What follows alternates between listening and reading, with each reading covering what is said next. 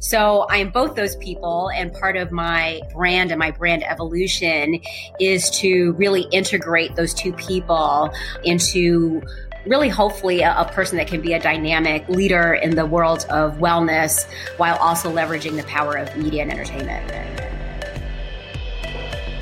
Welcome to Lead with Your Brand, the podcast that explores exceptional career success stories, inspiring and insightful personal brand journeys that answer the question, are you coffee or are you Starbucks?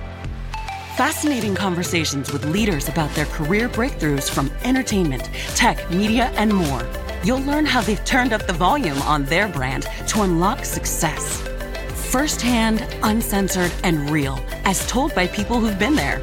And plenty of inspiration and practical tools to help you lead with your brand every day as you drive towards your next career breakthrough. And now, here's your host, personal branding expert, diversity advocate, and keynote speaker, Jason Patria. Hey everybody, Jason Patria here, and you are listening to the Lead with Your Brand podcast, which is the podcast for folks just like you who are looking to turn up the volume, show your value, and lead with your brand to your next career breakthrough. Well, we are in the heat of summer, and that's why we are bringing you a hot fan favorite episode with Dr. Jennifer Turner, who is the EVP of TriStar Television and the founder of Mad Cool Fitness. Now, I met Jennifer years ago when she was working at Bravo and Oxygen Media. Now, many of you know that I spent years working at NBC Universal, really supporting Bravo and Oxygen as an internal consultant. And it was this amazing time to be at Bravo because it was when it was transforming from this obscure arts network on the cable dial that really showed screenings of things like Cirque du Soleil to really becoming this buzzy pop cultural channel known for huge shows like Project Runway and Queer Eye for the Straight Guy, and of course, the popular hit show Top Chef. Now, I remember I was facilitating a huge annual strategy offsite, and we were locked up at some crazy conference center in upstate New York, and it just happened to be the finale of season 2 of Top Chef. And I was super thrilled because we were all watching it on the screen after dinner, and the previous winner, or the winner of season 1, Harold, even came in to surprise everyone. But it suddenly made me realize that Top Chef was this amazing brand win for Bravo. Because when you think about it, Top Chef was the #1 food show on cable for over 10 years. That is crazy. But what is even more crazy is that the top food show on cable was on a pop culture network like Bravo. Now, Bravo isn't a food or cooking channel. It's not even a home and garden channel, which was typically what that tier of all of those channels was on your old cable dial. No, it was a broad lifestyle entertainment network, but they still ended up having the top food show for over a decade. And ultimately, it was the power of the Bravo brand and the Bravo filter. Quite simply, Bravo did food by Bravo. In fact, for many years, you probably remember the tagline at Bravo was blank by Bravo. They would have fashion by Bravo, tech by Bravo, food by Bravo when they were tagging out their shows because their filter was so clear that they could take any genre and any format of show and make it into a Bravo show. Now think about it at the time. The Food Network, who should have been owning the entire category, was still showing shows like Paula's Home Cooking with Paula Deen, right? Which, of course, that woman goes off on these racist rants, then disappears and comes back a couple of years later. But it was just all about eating, fried Southern food and those type of personalities.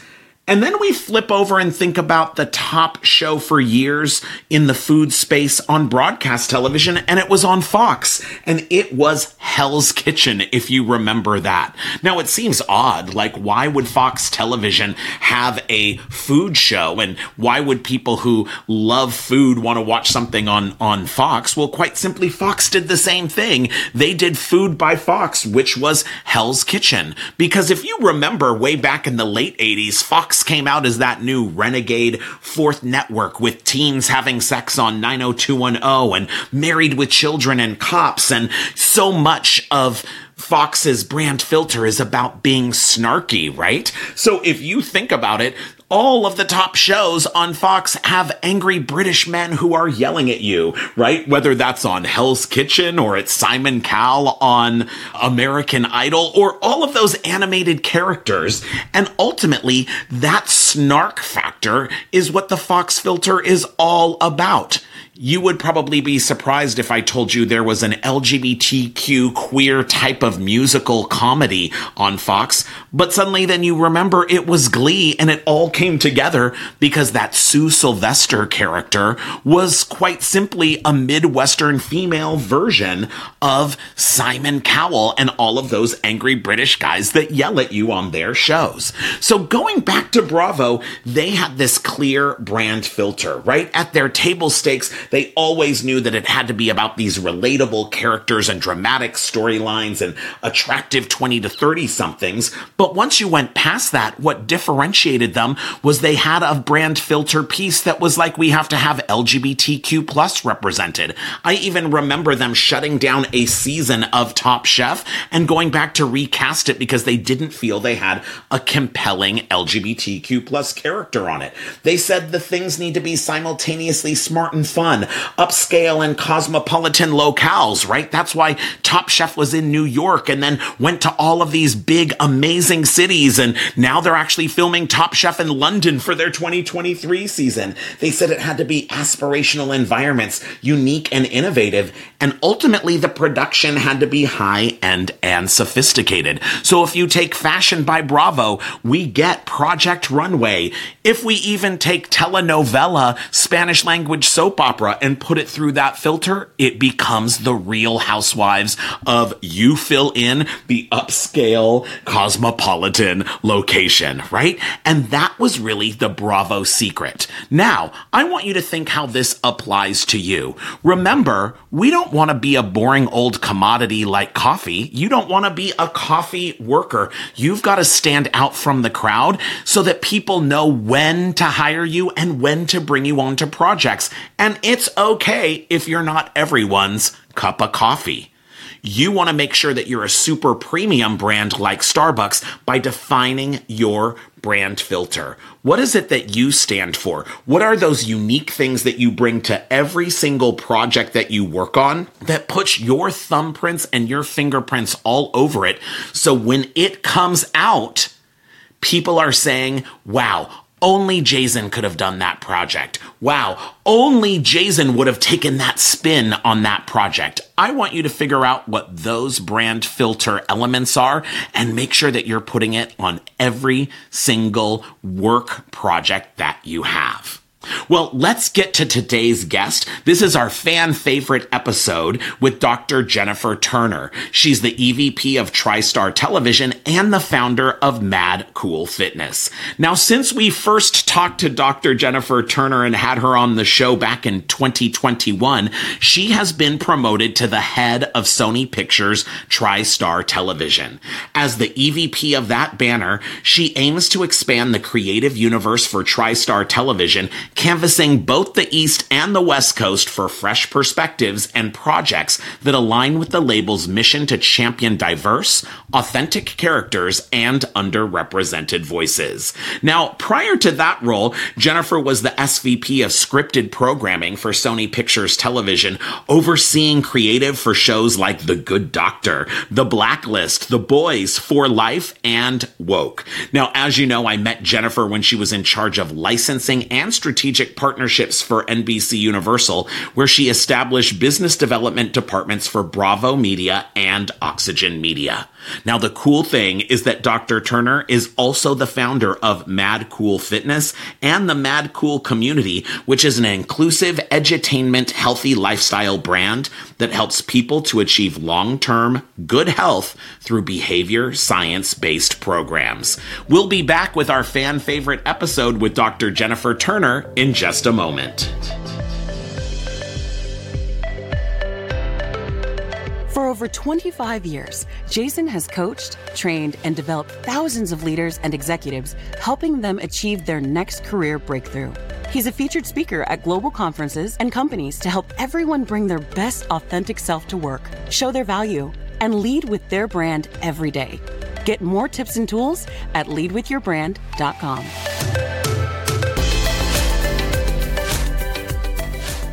And we are back. I have an amazing guest today, Dr. Jennifer Turner. She's the SVP of Scripted Programming at Sony Pictures Television and the founder of Mad Cool Fitness and the Mad Cool community. Jen, how's it going? It's going great, Jason. I'm so excited to be here. I am thrilled to have you because we are here to talk all about leading with your brand. So let's just kick right off and tell me, Jen, when you first meet people who don't know who you are and they don't know what you do, how do you introduce yourself or how do you explain what you do?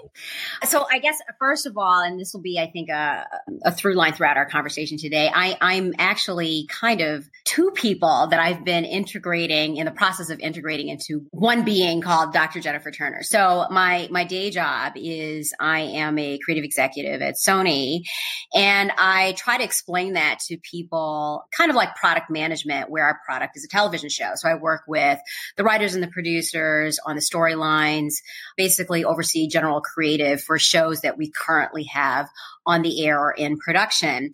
People can kind of understand that. I say, because sometimes people are like, well, are you a producer? And I'm like, well, I'm not a producer, although I work very closely with producers. And a lot of people in my position do go on to produce, but I think of it more as like product management, because we work with production and the marketing department and our exhibiting partners, whether it's the streamers or the major networks. We kind of work with all these different entities in the making and ultimately exhibiting of a television show. So that's my day job. And then the other Jennifer Turner, Dr. Jennifer Turner, is I am a health advocate. I specialize in health education and behavioral science. Specifically, I'm interested in obesity prevention. I have a doctor of public health, as you mentioned in the intro.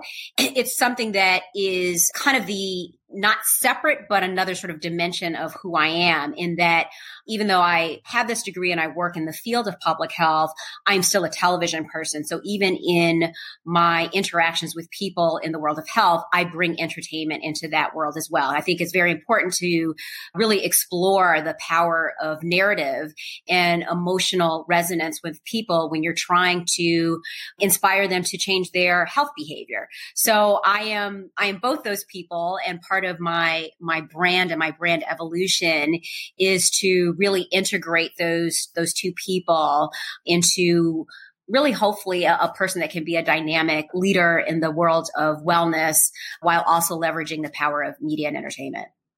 So, Jennifer, I love your whole notion of how narrative plays through everything that you do. So tell me a little bit about your narrative and your story.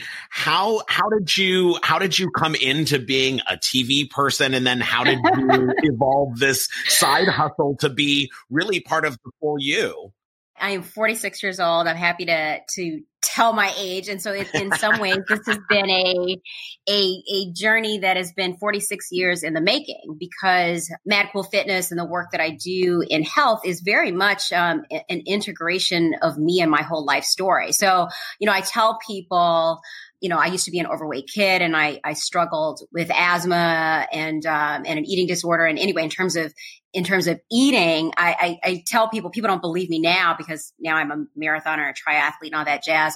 But I tell people, growing up on the South Side of Chicago, I never met a chicken wing or a Happy Meal that I didn't like, because I like me some wings. Okay. I like to eat.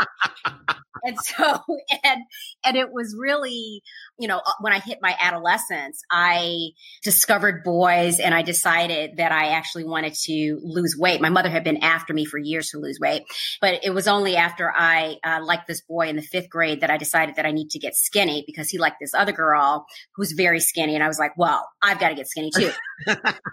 I tell that story because it's how an adolescent actually sort of processes things. That really was a kind of one of the first inflection points in my life. So unfortunately, I ended up losing weight. I did lose weight, but I lost it the wrong way. I ended up getting an eating disorder, and I struggled with bulimia from the time I was basically 12, 13 until I was 24. And it was something that when I first started, unfortunately with the disease, it was something that was really more of a way for me to manage my weight. But unfortunately it morphed into something that was really more of a stress coping mechanism. And so when I was stressed out, there was the bulimia. When I wasn't stressed out, there was no bulimia. So anyway, fast forward many years to when I went to business school at Stanford. I really should have been on top of the world at that point. I had just finished up a stint as a financial analyst on Wall Street. I worked at Goldman Sachs. Many moons ago, I studied finance at Wharton, and I thought I was going to be Gordon Gekko. Like I was all about making that money, honey. And I listen, I'm down with making some bills too. But I think even at that young age, after being at Goldman, I realized that it was very important for me to not just be in a transaction-oriented business, but to actually create something, to create a business, to create something that I could put out in the world. So anyway, I had finished up at Goldman and I was heading out to Stanford. I had gotten accepted into Harvard Business School. I should have been on top of the world, but I wasn't, because the anxiety of the change was causing my bulimia to flare up again. So I made the determination at that point that I was going to not only graduate from Stanford in 2 years with my MBA, but I was also going to focus on my health, that it was important for me to fundamentally change my behavior. So anyway, by going through that process of committing to going to the gym every day, having the support of some of my classmates that met me in the gym, stopping the process of yo-yo dieting and being, a victim and a slave to what the scale said. Like when the scale was down, I was happy. When the scale was up, I wasn't happy. Like stopping all that nonsense and really focusing on my behavior. That was how I ultimately became healthy. Now, in a parallel life, or the parallel part of my life in terms of television, is that I'm a child of the original golden age of television. I'm a child of the 80s, and I loved television. I mean, I loved everything about television. Like, I will tell you, even fast forward to, a few years ago when I was doing my dissertation, I would have the Golden Girls like playing the reruns. I'd have them playing in the background because they were my girls. Like I remember every episode. I remember every single word of every single line of every single episode. And which Golden Girl are you? Oh my God. Well, I am. That is a really funny question because, I don't think I'm any one of them. And I'm definitely not Blanche. I mean, I wish I was getting as much action as Blanche was getting. Definitely, most certainly not. I mean, they were the original Sex and the City. I mean, these were the original Sex and the City girls. But I love the naivete of Rose, and I love the dry practicality of Dorothy. Well, I'm just like Dorothy. Thank you. I was like, the Arthur was in my head. It's Dorothy. And Sophia Petrillo, I even to this day, when I tell a story to somebody, I'll be like, picture it. Southside Chicago, 1987. So anyway, I love television. And I knew when I made that choice after working on Wall Street that I wanted to work in an industry that I was super excited about, and that was television. And I also played the violin, and I'm a supporter of the arts, and I was a dancer. And so I really thought of myself as more of a creative person. And so that's how I ended up segueing into the television industry. Now, I will tell you, I had literally no idea what a creative executive was. I mean, you don't even you're not taught that in business school. You're not even really taught that in college. I mean, I think it's one of those sort of inside things that you discover once you're inside the business, but it's not something that you're necessarily exposed to as you are a student or, fresh out of college or whatever. And so it's interesting because my passion for health and fitness, as well as my passion for television and narrative, they've been sort of on parallel paths, and then they sort of converged in this entity and this brand called Mad Cool Fitness, which is really all about health behavior change and helping people to learn how to be healthy based on behavior science, based on the information and the training that I got from my degree.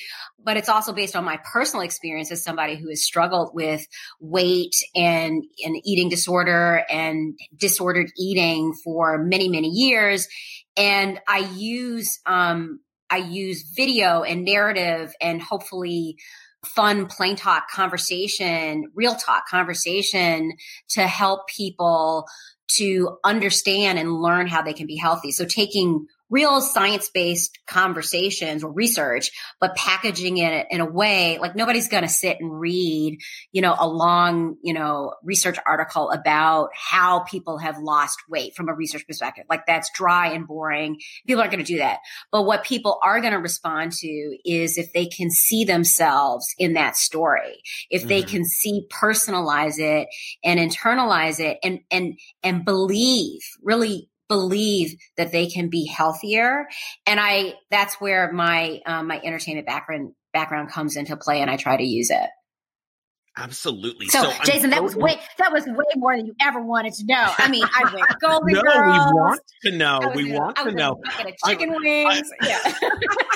Because I'm all about chicken McNuggets. That's my guilty pleasure. But talk to me a little bit, because I'm so fascinated with that you started in finance. So how did you end up in finance? And then what was the realization that's like, I'm not a finance person, I'm like a creative and a health and wellness person? It's so funny because, in life, life is such a journey, right? And so you start off, maybe going to South Beach, and yet you end up in like Cleveland, and you're like, well, how did that happen? And it's, and it's like, but it's a series of like point A to point Z doesn't necessarily totally make sense. But when you go through all the beats in between, it's like, that's how it happened. So how that happened was I think, as I mentioned, I play the violin. I started playing the violin when I was 4. And I was actually pretty serious about it. When I was, 16, I basically had to make the decision if I was really going to pursue it in college or not, if I was going to pursue it as a career or not. And in my time playing the violin, I was traveling with my orchestra to different countries. So every summer I would go to Europe or to Japan or some place on tour. And while we were there, I would learn about there would also be an educational component where we would learn about the economy and international business, and we would meet with local business officials. And so in the back of my mind, I was like, I think I want to, if I don't pursue music, I want to pursue international business, which I didn't exactly know what that was, but the concept of international business, like learning about economies, learning about, how business actually gets conducted in a country and internationally. And so anyway, my mother, being a, now 80-year-old Black woman from the South Side of Chicago, she was always incredibly supportive of me and my music. And she is, there isn't a better mother out there. Mm-hmm. But she told me, she was like, you need to, when I was having the whole debate with myself about, major, going into music or not. And she was like, you need to major in some money so you can learn how to make some. So I was like, So that's basically what happened. Yeah. So let's talk more about your executive brand. Give me 3 words that describe Jennifer Turner as an executive. In terms of like my executive brand, I do feel that my executive brand is very much an amalgam of my business and creative side. So I would call myself a business person as well as a creative person, an innovator, somebody who's entrepreneurial, somebody who can think beyond just the boxes and the parameters of my immediate job, but think more, cross departmentally and think about the business more broadly. And so it's all of these things. So hopefully that answers your question. Yeah, absolutely. And I'm so fascinated because you're a behavioral scientist, right? And when I think about brand, people are always saying like, oh, I'm this, I'm that, right? But at the end of the day, it's about actions and behaviors. So talk to me a little bit about how do you actually behavioralize being collaborative? What does that look like, or being entrepreneurial, or being a visionary leader? How do you consciously do things so that you show up that way to others? Well, I think in terms of being collaborative, like I love giving credit to other people. Like when we work on something as a team, I am the first person to say, and shout out to so-and-so who really crushed it on this project or really made this happen. Like that makes me feel good to give somebody else props. I think it's important. I think it makes other people, the person, feel good and recognized. I think it does bring us closer together as a team, and we feel like we're all kind of on the same side, trying to grow the business or whatever, meet the objective. And it feels like that's not what the business is known for often, right? I mean, I think in entertainment, I don't feel like there's so many people giving credit to each other in the business. No, and I think, and part of that may be, Jason, because like I'm really secure. Like I'm good. So I don't feel like this is a zero-sum game, that if somebody else shines, that somehow diminishes me. The other thing I'll just say about it, I really do love my job. And I still really dig television. I love it, but it doesn't define me. So I am not my job. I am not my job. I am not my job. I am not my job. So it's less, I don't feel like if somebody else gets credit for something that somehow takes away from me. Or by the way, I'm also, if I make a mistake or something, I'll be like, I made a mistake. I don't like cover up and, freak out about it. It's like, look, I made a mistake. Let's figure it out. Hopefully it's not like a fatal mistake of some sort. But it's like, no, be like, oh, I made a mistake on that. Let's correct it. I'll correct it. Like I think people, and maybe this should have been in my 3 words. I think people need to be authentic. I think when you are BSing around and BSing yourself or covering up or not, coming with your true self, to situations, like people know that. And I mean, listen, I'm sure there are plenty of people in Hollywood that have risen to great heights that way. but I do think that at a certain point, I think in the end, being your authentic self is really the best way to go. Not only in terms of like career advancement, but I think just so that you can be happy with yourself and be able to look yourself in the mirror and be like, I am good with the person that's looking back at me. I don't feel like I stepped on anybody, undercut somebody, was not, gracious or whatever. Like I'm good with the actions that I've taken. Yeah. Now talk to me a little bit around Mad Cool Fitness and your health and fitness side. Would you use those same sort of brand descriptors for you in that space? My whole health journey, I would put it in a couple of parts. So, the first part was like my years of sort of fitness despair. My sister laughs at me now. We can laugh at it now. My sister's 8 years older, and she was tall and skinny, and I was like the short, chunky kid. And she, we laugh about the day that, it must have been like 1985 or something like that. It was the same year that it was like Jane Fonda had her fitness videos out, and she was talking about go for the burn, but I didn't understand what she was saying. So I thought she was saying go for the bird. And I was like, why is this white lady talking about go for the bird? I don't really understand what she's saying, but I was like, I'm doing it. So I had that, and I had the Thriller video, the first, you know what I'm saying? The 14 whatever minute, like movie, whatever. The mini movie. Exactly. I had that, and it was on Betamax. Okay. I'm bringing it all the way back. This is like before VHS, right?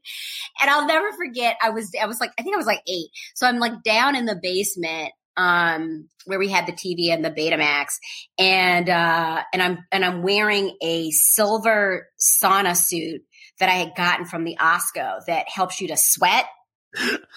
And the only thing, I'd never lost any weight with that thing. The only thing it did was like sweat out my press and curl. But anyway, I'm like down in the basement, like doing these like, squats or something. And I look up and my sister is coming down the stairs, and it's the summertime, and she's wearing like a tube top and some Daisy Dukes. And she's got this perfect body. And she was like drinking like a giant Slurpee from the 7-Eleven. And I look up and she's like, "What you doing?" And I was like, "I hate this. Bitch, I hate her." I hate her so much. I'm like, why could you do that? So, I'm like, why am I having to go through such a struggle and she's so skinny? But the first part of my life was about getting out of that cycle, getting out of that imprisonment basically of weight. And now it's really about, how do I help others? How do I coach others? How do I help people to break that cycle and to really have a true vision for who they want to be? Who is this fit, empowered person? And then actually helping them to develop the tools to get there. If I can help one person, that's one person who is now activated, who I can potentially radicalize in the world of health to go back into their families and be like, "Hey, y'all, let's be healthy." Who can then take that into their communities and be like, "Hey, y'all, let's be healthy." Then it's important. And I'm very deliberate in every single interaction that I have with somebody to inspire them as much as I can to understand that they can be mad cool as well. I love that. So let me play a little more on the creative end of your work, because you have worked on amazing entertainment brands, right? If we think of Grey's and Desperate Housewives and Lost and Top Chef and Real Housewives, all of those things that are kind of like iconic brands in television. What are the things that you all do in branding television that people could use to brand themselves as leaders in whatever they do? I say that our products are our television shows.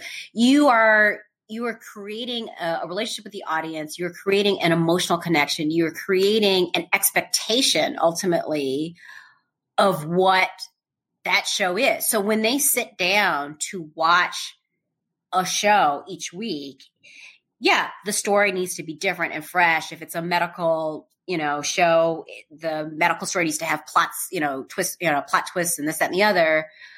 But it should all feel like an episode of that show. The audience should never feel like, now what the hell is that I just watched? It shouldn't feel like something totally different, so that audiences really we're delivering on whatever it is that we have set up and sort of promised to them. Yeah. Yeah. And so when you flip that and thinking about your own brand, right, as a person, as a leader, how have you applied sort of those same techniques of following the promise and delivering for the audience? It's being consistent.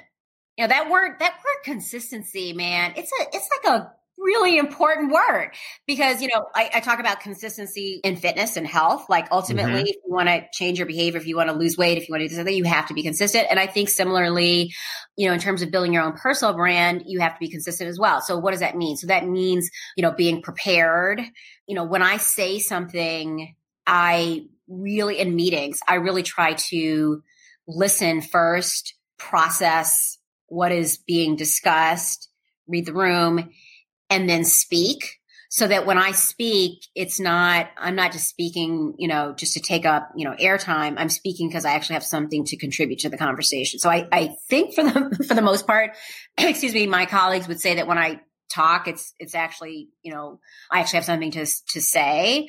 I try to be consistent in my behaviors and how I interact with my colleagues. So again, going back to that concept of being collaborative and reaching out to people and giving props to people, doing that, consistently.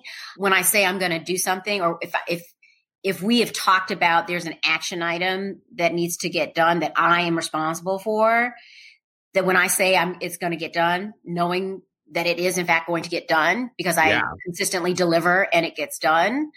So I think that's probably the, I think it all kind of falls under the realm of, of consistency. And, as a marketing person, as a brand person, you have to, when you're trying to reach an audience and get them to sort of embrace and internalize whatever it is that you're selling, you have to say it like over and over and over again. Absolutely. So a couple of quick fire questions for you, right? Going back, because I know that's where we first met way back in the old Bravo days. I know. Right? What is your favorite brand? As a consumer, what are you obsessed with? What can't you live without? Oh my God. I have a nasty little shoe and jewelry habit. So that's a good one to have. That's like, nobody can see this, but I'm wearing a piece of bling today because I just can't help myself. But that's something I can't live without. Like I just have a whole like shoe jewelry problem. If you were a car, what type of car would you be? I dig those Teslas. I just don't know if I could actually like drive one. And why? If you were a car, why would you be a Tesla? Well, because I think it's sleek and innovative and smart and tech enabled. I don't know if I'm really tech enabled, but I certainly would aspire to be. And finally, what is the best career advice that you would like to pass on to our listeners for all of those people who are thinking, how do I bring my full self in the way that you have to the table?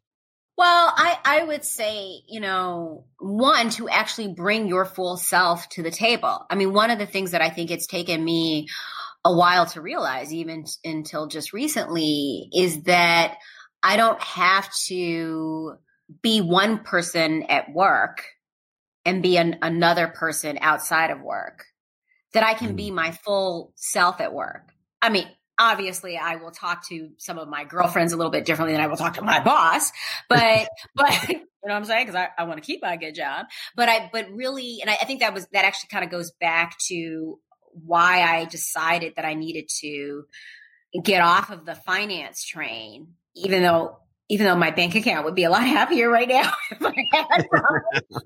But I personally wouldn't be happier. And I think it's because I felt like I was having to be too much of one person at work versus another person outside of work. It wasn't the true Jennifer Turner. And so I do feel like in whatever career that you choose, you should bring your whole self to it, your whole authentic self to it. Don't be afraid to really lean in and bring your full self to your job. Well, Dr. Jennifer Turner, thank you for bringing your fabulous, authentic self to the podcast today. It was great talking to you. You too. I feel like now I feel like I'm in the need in the mood for some chicken wings. What about you? What do you think? Exactly.